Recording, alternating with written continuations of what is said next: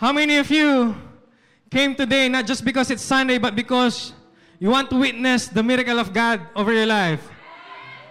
Wow! Raise your hands. I want to see those hands. You already witnessed the miracle of God. Woo! Grabe. Grabe ang presensya ni Lord. Hindi na sayang ang linggo mo. Ngayon pa lang nag-receive ka na. Ngayon pa lang may ginawa na si Lord. Woo! Kanina pa lang while you are raising up your hands, God is already moving in your life, in your family. When you are singing to God, He's already moving in your life. Grabe, grabe, grabe. Kaya nga you don't want to miss a Sunday at Powerhouse Church. Because you'll never know what God is going to do. Amen? He's amazing. He's so good. We just witnessed another miracle this morning. Are you excited for the Word? Are you excited for the Word? Woo! Let's go to the book of 2 Samuel chapter 7 verse 1. I'm gonna read the Word. I want you to focus on this Word kasi later on, kapag hindi mo binasa to, hindi ka makakasabay. So I want you to focus on this. Mamaya ka na mag-focus sa katabi mo. Amen ba? And this Word is for you. Chapter 7 verse 1. I'm reading from Amplified Translation. Verse 1, when King David dwelt in his house and the Lord had given him rest from all his surrounding enemies. Verse 2, the king said to Nathan the prophet, see now, I dwell in a house of cedar, but the ark of God dwells within curtains. Verse 3, and Nathan said to the king David, go, do all that is in your heart, for the Lord is with you. That night, everybody say, that night, the word of the Lord came to Nathan. Go and tell my servant David, thus says the Lord, shall you build me a house in which to dwell? Verse 6, for I have not dwelt in a house since I brought the Israelites out of Egypt to this day, but have moved about with a tent for my dwelling. Verse 7, in all the places where I have moved with all the Israelites, did I speak a word to any from the tribes of Israel whom I commanded to be shepherd of my people Israel, asking, why do you not build me a house of cedar? So now, verse 8, say this to my servant David, thus says the Lord of hosts, I took you from the pastures, from following the sheep, to be prince over my people Israel, and I was with you wherever you went, and cut off all your enemies from before you, and I will make you a great name like that of the great men of the earth. Verse 10, and I will appoint a place for my people Israel, and will plant them, that they may dwell in a place of their own, and be moved no more. And wicked men shall afflict them no more as formerly. Verse 11, as from the time I appointed judges over my people Israel, and I will cause you to rest from all your enemies. And also the Lord declares to you that He will make for you a house. And when your days are fulfilled and you sleep with your fathers, I will set up after you your offspring who shall be born to you. And I will establish His kingdom. He shall build a house for my name and my presence, and I will establish the throne of His kingdom forever. Go to the last verse, verse 29. Therefore, now let it please you to bless the house of your servant, that it may continue forever before you. For you, O Lord God, have spoken it, and with your blessing, let His house be blessed forever. I'll say that one more time. And with your blessing, let His house be blessed forever. Do you receive that? Let's all pray. Father, we praise You and we give You thanks, Lord God. We thank You for the Word of God right now. Let the Word of God go into us. Transfigure us, move us, change us as the Word of God is being preached. Establish your hearts to Your people, Lord God, right now in the name of Jesus. Be God in the midst of Your people. Not just to the people who are in this place, but Lord God, to those people who are watching online, or even to those people who are listening to this podcast, Lord God. Be God in the midst of their lives, Lord, in the name of Jesus. We are ready to receive from You right now. enlarge our territory, our capacity to receive from you right now. In Jesus' mighty name, amen and amen and amen. Hallelujah. Can we give God the best praise? How many of you received the word last week? Taas ka na kamay. Sobrang ganda ng word ni Lord and I could not stop thinking about it. So I decided to continue the House of Miracles. Sabi ni Lord, part 2. Are you ready? Are you excited? We can even call it a series. I am a House of Miracles part 2. You can use that as well. Hashtag, I am a House of Miracles. Hashtag, Powerhouse is a House of Miracles. Amen? Nabasa niyo yung word kanina, and this word is for you. I want you to listen of this, but I want to share the backdrop of this story about King David. Because King David, who is now seated as king, as king of Israel, and God has given him tremendous favor and peace. Amen ba? And so he's sitting in his palace, and he's overlooking Mount Zion, where he worships every day. And he sees the Ark of the Covenant. It is the presence of God. Can you show them the pictures, the Ark of the Covenant? This is the picture of the Ark of the Covenant. In the Old Testament, they call it the Ark of the Covenant. It's the Ark of God. At alam naman nating lahat that King David is a worshiping machine. In every way, he worships. Amen ba? And thank you for our praise and worship team for leading us to a very powerful worship today. Di ba kayo nag-enjoy sa worship today? Amen? May Davidic anointing na dumadaloy sa inyo. Hallelujah. David is so human and so godly. He was such a shepherd boy and yet an awesome king. But David is so sensitive to the presence of God. He sees the Ark of the Covenant. He sees the Ark of God. So anong nangyari? Give me verse 1. When King David dwelt in his house and the Lord had given him rest from all his surrounding enemies, I pray that God will give you rest from all your enemies right now. Oh, you didn't hear me. I pray that God will give you rest from all your enemies right now. In the name of Jesus. Sabihin mo, sigaw mo, Father, thank you for giving me rest from all my enemies. And that includes calories. Yes, that's right. Diabetes, high blood pressure, anxiety, stress, leave in Jesus' name. Verse 2, the king said to Nathan the prophet, see now I dwell in a house of cedar, but the ark of God dwells within curtains. Giving you Living Translation, ang sabi niya dito, David said, I am living in a beautiful cedar palace, but the ark of God is out there in a tent. So nagkaroon siya ng desire that he wants to build a house for God. Are you with me? Nagets niyo?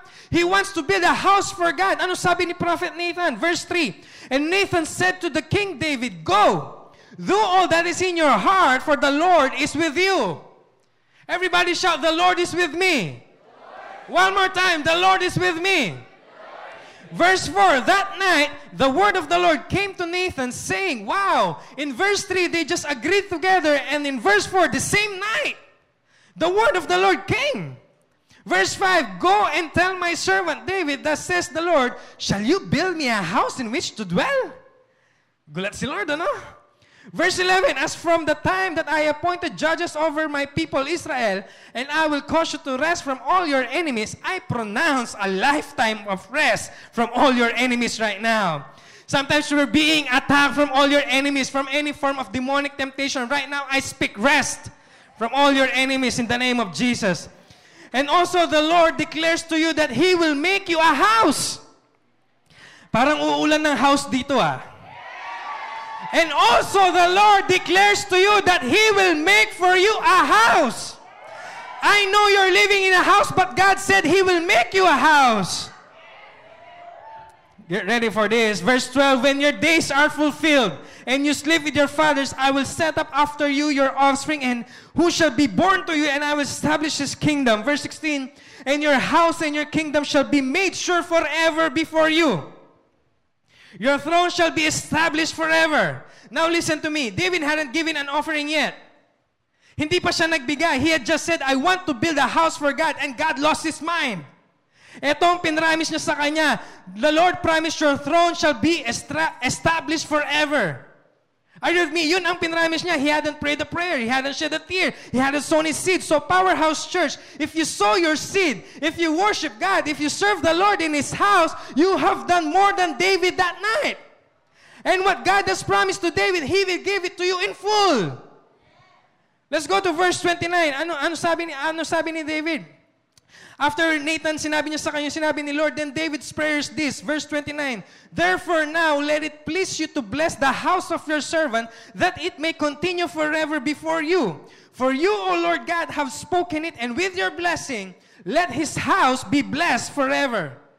And with your blessing, let the house of your servant be blessed forever. Can we say that one more time? And with your blessing, let his house be blessed forever. One more time. And with your blessing, let my house be blessed forever. Shout, everybody say, my house is blessed forever. My house is blessed forever. Come on, declare it with your mouth. My house is blessed forever. Because we are introduced to a God who is a Father, a Creator, a Blesser, a significant Blesser. In the book of Genesis, God blessed all kinds of things. Tama? He blesses everything. He blessed the fish. He blessed the animals. All kinds of things. And He started blessing the human family. And sabi niya, be blessed. I declare to you, be multiply and increase. Tama? In all kinds of things, binibless ni Lord. And He used it to Abraham. He blesses Abraham in Genesis 12. And when He introduced Himself to Isaac, He blesses Isaac in Genesis 26. And when He blessed Jacob, He blesses Jacob. He blesses Moses. He blessed the Israel. And He will bless you. Because He blesses the disciples. He blesses the children. He blessed the bread. He blessed the water. All kinds of things He blessed it. Even when we commit mistakes, even we do wrong things, God still accepts us. God still loves us. God still forgives us. God still blessed you. And God blesses the people around you. The company you are in, the business where you are right now, God's gonna bless their house because the blessing is on you. As sabi in Psalms 127 verse 1, except the Lord builds a house, they labor in vain who builds it. Except the Lord keeps the city, the watchman wakes but in vain. God is going to build your house. I said God is going to build your house, not just to build your house, because there's one thing to build a house and a different thing to have a home. Not only He will build your house, but also He will bless your home. He will bless your home coming in and going out. I said He will bless your home coming in and going out. He's going to bless your children. I said He's going to bless your children and your great-grandchildren. You may start in a small little place, but I'm telling you, God's gonna take care of your children and your grandchildren to a place that is mesmerizing. Ang sabi ng Bible, Psalm 25 verse 12, who are those who fear the Lord? He will show them the path they should choose. Verse 13, they will live in what? Verse 13, they will live in prosperity and their children will inherit the land. So we're not just talking about a piece of land here. We're not just talking about na maliit na apartment dito because you're serving the Lord. Your children will inherit the land. Because you are in the house of God, your children will inherit the earth. Because the earth is God's property. The earth is the Lord's and all its fullness. And He's giving it to your children. Oh, come on, somebody. Because when you give, when you pray, when you worship, when you serve God, it will cause you to true riches that money cannot buy. And it will show up to your children. It will show up into their academic excellence, in their intelligence, in their business opportunities, His kingdom forever. And so here we are, in the month of March, worshiping the Son of David, worshiping the King of all kings, worshiping the Lord of all lords, and that promise is Jesus. Everybody say, my seed is blessed. My seed is blessed to 1,000 generations. God gave that promise and until today, it is blessed. Number 6, I will be his father. Number 7, I will chasten him with the rod of men and with the stripes of men. Number 8, my mercy shall not depart from him. And number 9, your house and your kingdom shall be established forever. And number 10, your throne shall be established forever. And when God says forever, He means forever. I said, when God says forever, He means forever. How many of you believe in forever? Taas ka ng kamay. I wanted to see those hands. Very good. Merong hindi nagtaas ng kamay. Then therefore, I have to prove something to you. I will show you some kings who misbehave, but God remembered His promise to David. Ang sabi lang ni David, I want to build a house for God. And God says, I will establish your house, your throne, your kingdom forever. So, bago ka lalabas dito sa building na ito, maniniwala ka sa forever. Let's start with King Solomon. Let's go to 1 Kings chapter 3, verse 1. Solomon made a marriage alliance with Pharaoh, king of Egypt. He took Pharaoh's daughter and brought her into the city of David until he had finished building his own house and the house of the Lord and the wall around Jerusalem. Please bear with me. Verse 2. The people sacrificing at the high places, however, because no house had yet been built for the name of the Lord, Solomon loved the Lord. Walking in the statutes of David, his father, only he sacrificed and made offerings at the high places. So meaning Solomon loved the Lord, he is a good king. Chapter 11, let's go to chapter 11, verse 1. Now King Solomon loved many foreign women. Namabasa nyo? So from loving the Lord to loving many foreign women, mitwaging sabo. Along with the daughter of Pharaoh, Moabite, Ammonite, Edomite, Sidonian, and Hittite women, verse 9, and the Lord was angry with Solomon because his heart had turned away from the Lord, the God of Israel, who had appeared to him twice. Verse 11. Therefore the Lord said to Solomon, listen to this, since this has been your practice and you have not kept my covenant and my statutes that I have commanded you, I will surely tear the kingdom from you and will give it to your servant. Galit na si Lord. Verse 12.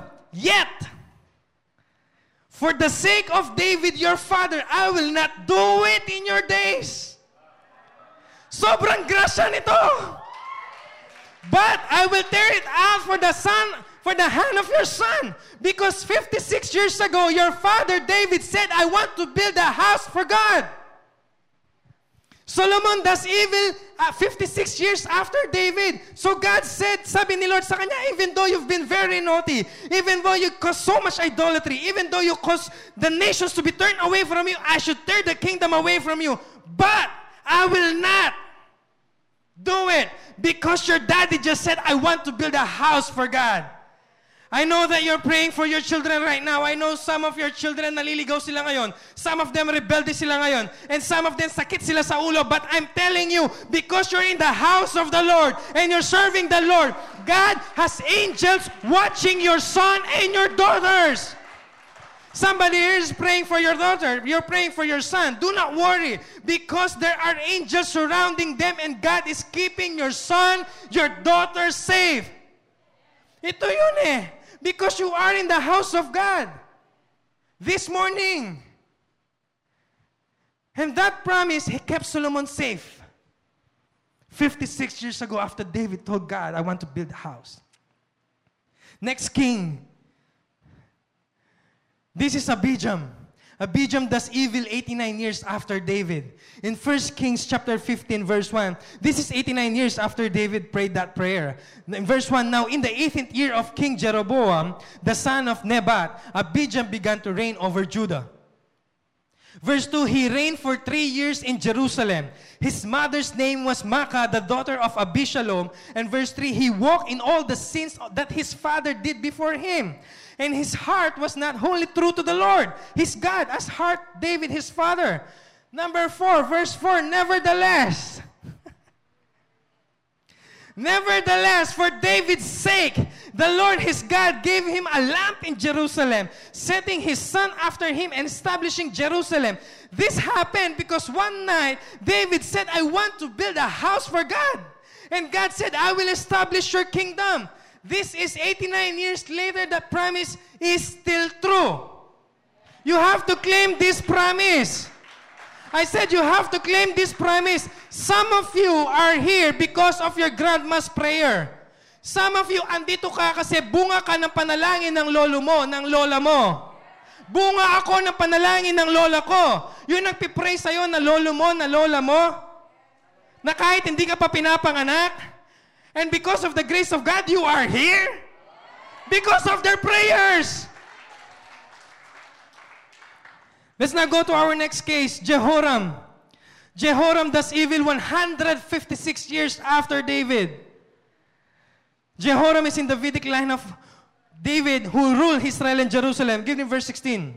2 Kings chapter 18, verse 16. In the 5th year of Joram, the son of Ahab, king of Israel, when Jehoshaphat was king of Judah, Jehoram, the son of Jehoshaphat, king of Judah, began to reign. Verse 17, he was 32 years old when he became king, and he reigned 8 years in Jerusalem. Verse 18, and when he walked in the way of the kings of Israel, as the house of Ahab have done, for daughter of Ahab was his wife, and he did what was evil in the sight of the Lord. Verse 19, yet the Lord was not willing to destroy Judah, for the sake of David his servant, since he promised to give a lamb to him and to his sons forever. This is 156 years later. This is in the year of, if 2021 today, and David promised today that he will build a house for God, 156 years later, that is 2,177 years. Powerhouse Church, it is the year of 2177. It is the year of occupancy part 2. Oh, come on. Because God has already kept His kingdom safe. Let's go to our last case. Bear with me. There's something in here. This is 284 years after David. 2 Kings chapter 19, verse 32. Therefore, thus says the Lord, concerning the king of Assyria, he shall not come into this city or shoot an arrow there, or come before it with a shield or cast up a siege bound against it. Verse 33, by the way that devil came, by the way the devil shall return, and he shall not come into the city, declares the Lord. For I, verse 34, will defend this city to save it, for my own sake and for the sake of my servant David. This is 284 years after David said, I want to build a house for God. And here are the Assyrians' army coming to Jerusalem. Hezekiah didn't have the money. Hezekiah didn't have the strategies, didn't have the knowledge, didn't have the resources. But God said, I will defend your land. I will defend your city. I will defend your house. I will defend your family. So meaning the devil can't touch you. Cancer won't touch you. Destruction won't come on your family. This is the promise of God. For God says, for I will fight for you. For I will fight for you, sabi ni Lord. For I will defend you, says the Lord. For I will put a shield around you, says the Lord. Because the promise of God, no weapon formed against you shall be able to prosper. And that is for you. Say, no weapon. No weapon. No weapon. Kaya kapag dumarating yung kalaban, kapag dumarating yung demonyo sa'yo, no weapon shall be able to prosper against me. You have to claim that. Kapag paparating na yung demonyo sa'yo, sabihin mo sa kanya, get out of my way. Get out of my way. I said, get out of my way. Because I have a personal army. And His name is Jehovah Shalom. And His name is Jehovah Shalom. Oh, sabi sa mo, God's gonna fight your battle. Woo. Verse 35. Watch this. And that night, the angel of the Lord went out and struck down 185,000 in the camp of the Assyrians. Hindi nakuha ng iba. This is 185,000 people. And when the people arose early in the morning, natulog lang sila. Then suddenly, behold, there's something in the behold. These were all dead bodies. It took just one angel to kill an army. 185,000 enemies were killed. And you know what? The angel of the Lord right now is surrounding you. Woo. This is the word for somebody that you thought you have a lot of enemies surrounding you. This is for you. 2 Kings chapter 6 verse 16. Do not be afraid, sabi ni Lord sa'yo. I said, do not be afraid. Do not be afraid. Do not be afraid, for those who are with us are more than those who are with them. Akala mo napapalibutan ka ng mga kalaban mo? Oh, sabihin ko sa'yo, eto, mas marami tayo. Mas maraming anghel kasama natin. So meaning, sleep good. Rest well. Enjoy life. Come on, enjoy life. For the Lord is a way maker. He is a way maker. He will fight for you. I said He will fight for you. He will open doors for you. He will restore you. He will heal you. Come on, somebody. Woo. God is building a house for you right now. You have to say, mine. That's mine. That's mine. Say, that's mine. He is building a house for you right now. Say, mine. Say, mine. Ooh. Something is about to happen right now. I said something is about to happen right now. Something is about to happen right now. Something is about to happen right now. All I know is something is about to happen right now. I may not know the exact details, but something is about to happen right now. Because God put you in the right building today. He put you in the right place. He put you in the right house. And something is about to happen right now. He put you in the right circle. He put you in the right place. He put you in the right time. And something is about to happen in your life right now. I said right now. He's building a house for you right now. Come on, somebody. Hindi ka man dapat andito sa building. Hindi ka man dapat dito linggo nagsisimba. Sino ka? Praise God, you're in the house. You could be in the pit of hell, but praise God, you're in the house. Woo! You could be in the wrong way of your life, but praise God, you're in the house. Come on, somebody. Ang layo-layo ng pinanggalingan mo just to be in this house. You bring everything with your whole heart just to be in this house. You came in with your high heels just to be in this house. Now, thank God that you're in the house. Come on, somebody. You're in the house. You're in the house. You're in the house. 2 Kings chapter 20, di pa tayo tapos. Verse 1, this is 300 years after. Give verse 1. In those days, Hezekiah became sick and was at the point of death. And Isaiah the prophet, the son of Amos, came to him and said to him, thus says the Lord, set your house in order, for you shall die, and you shall not recover. Ang tindi nito kapag sinabi ni Lord sa'yo. Anong mararamdaman mo kapag sinabi nito sa'yo? Give verse 2. Then Hezekiah turned his face to the wall and prayed to the Lord, saying, verse 3, now, O Lord, etong prayer ni Hezekiah, please remember how I have walked before you in faithfulness and with a whole heart and have done what is good in your sight. And Hezekiah wept bitterly. Verse 4, hinutusan si Prophet Isaiah, and before Isaiah had gone out in the middle of the court, the word of the Lord came to him. Prophet Isaiah was about to go out in the middle of the court. For about 60 seconds, paalis na siya. But sabi ni Lord, wait. Maybe some of you have lost your hope in God. Maybe some of you have lost your trust in God. Maybe some of you have lost your faith in God. But sabi ni Lord, wait. Sabi ni Lord kay Prophet Isaiah, wait. Give me verse 5. This is for you. Turn back. Ang sabi niya kay Hezekiah. Come on, somebody. It's not the end. I said it's not the end. This is for you.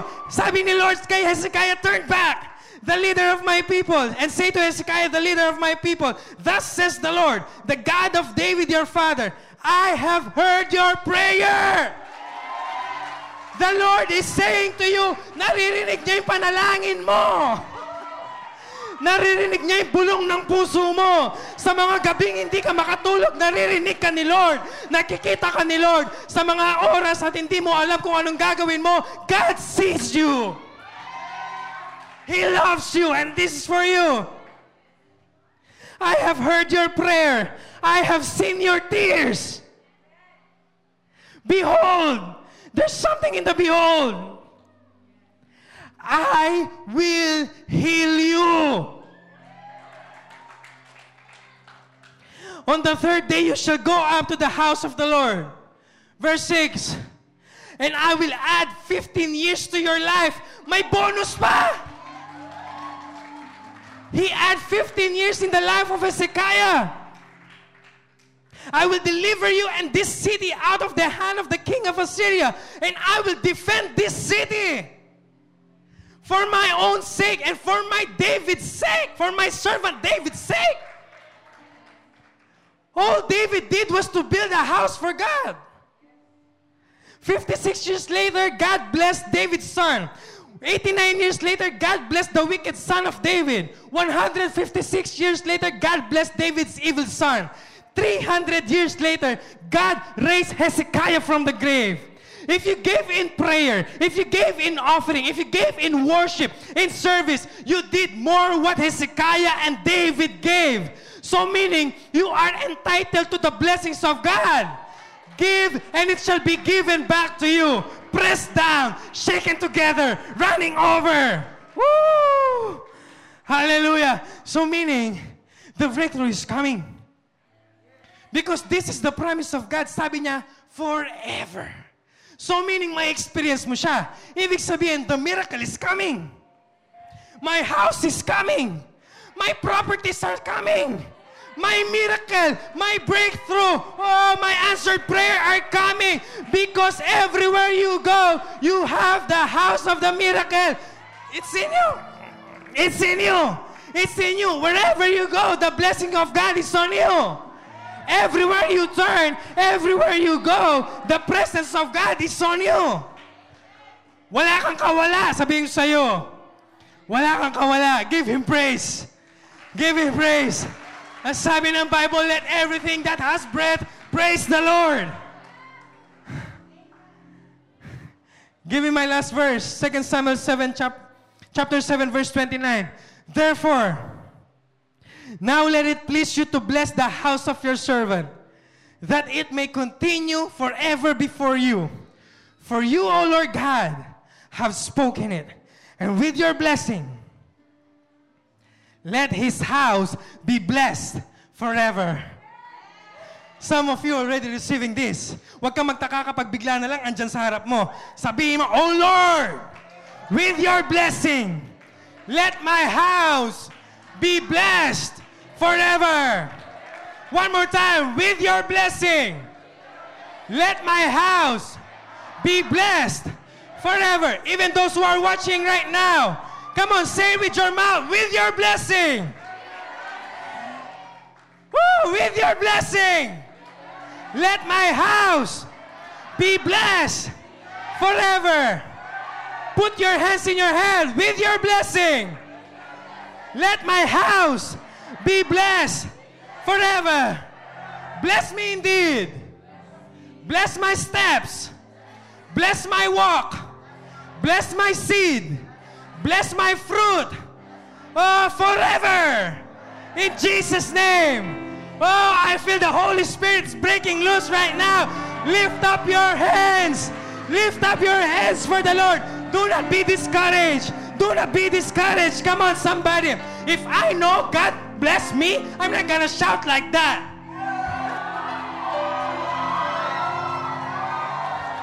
If I knew that God blessed my house forever and in the coming generations, I will not praise Him like that. Woo! I'm gonna praise Him. I'm not gonna praise Him like that.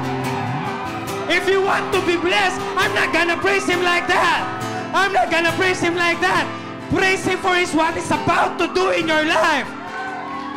Praise Him for He's making a way for you.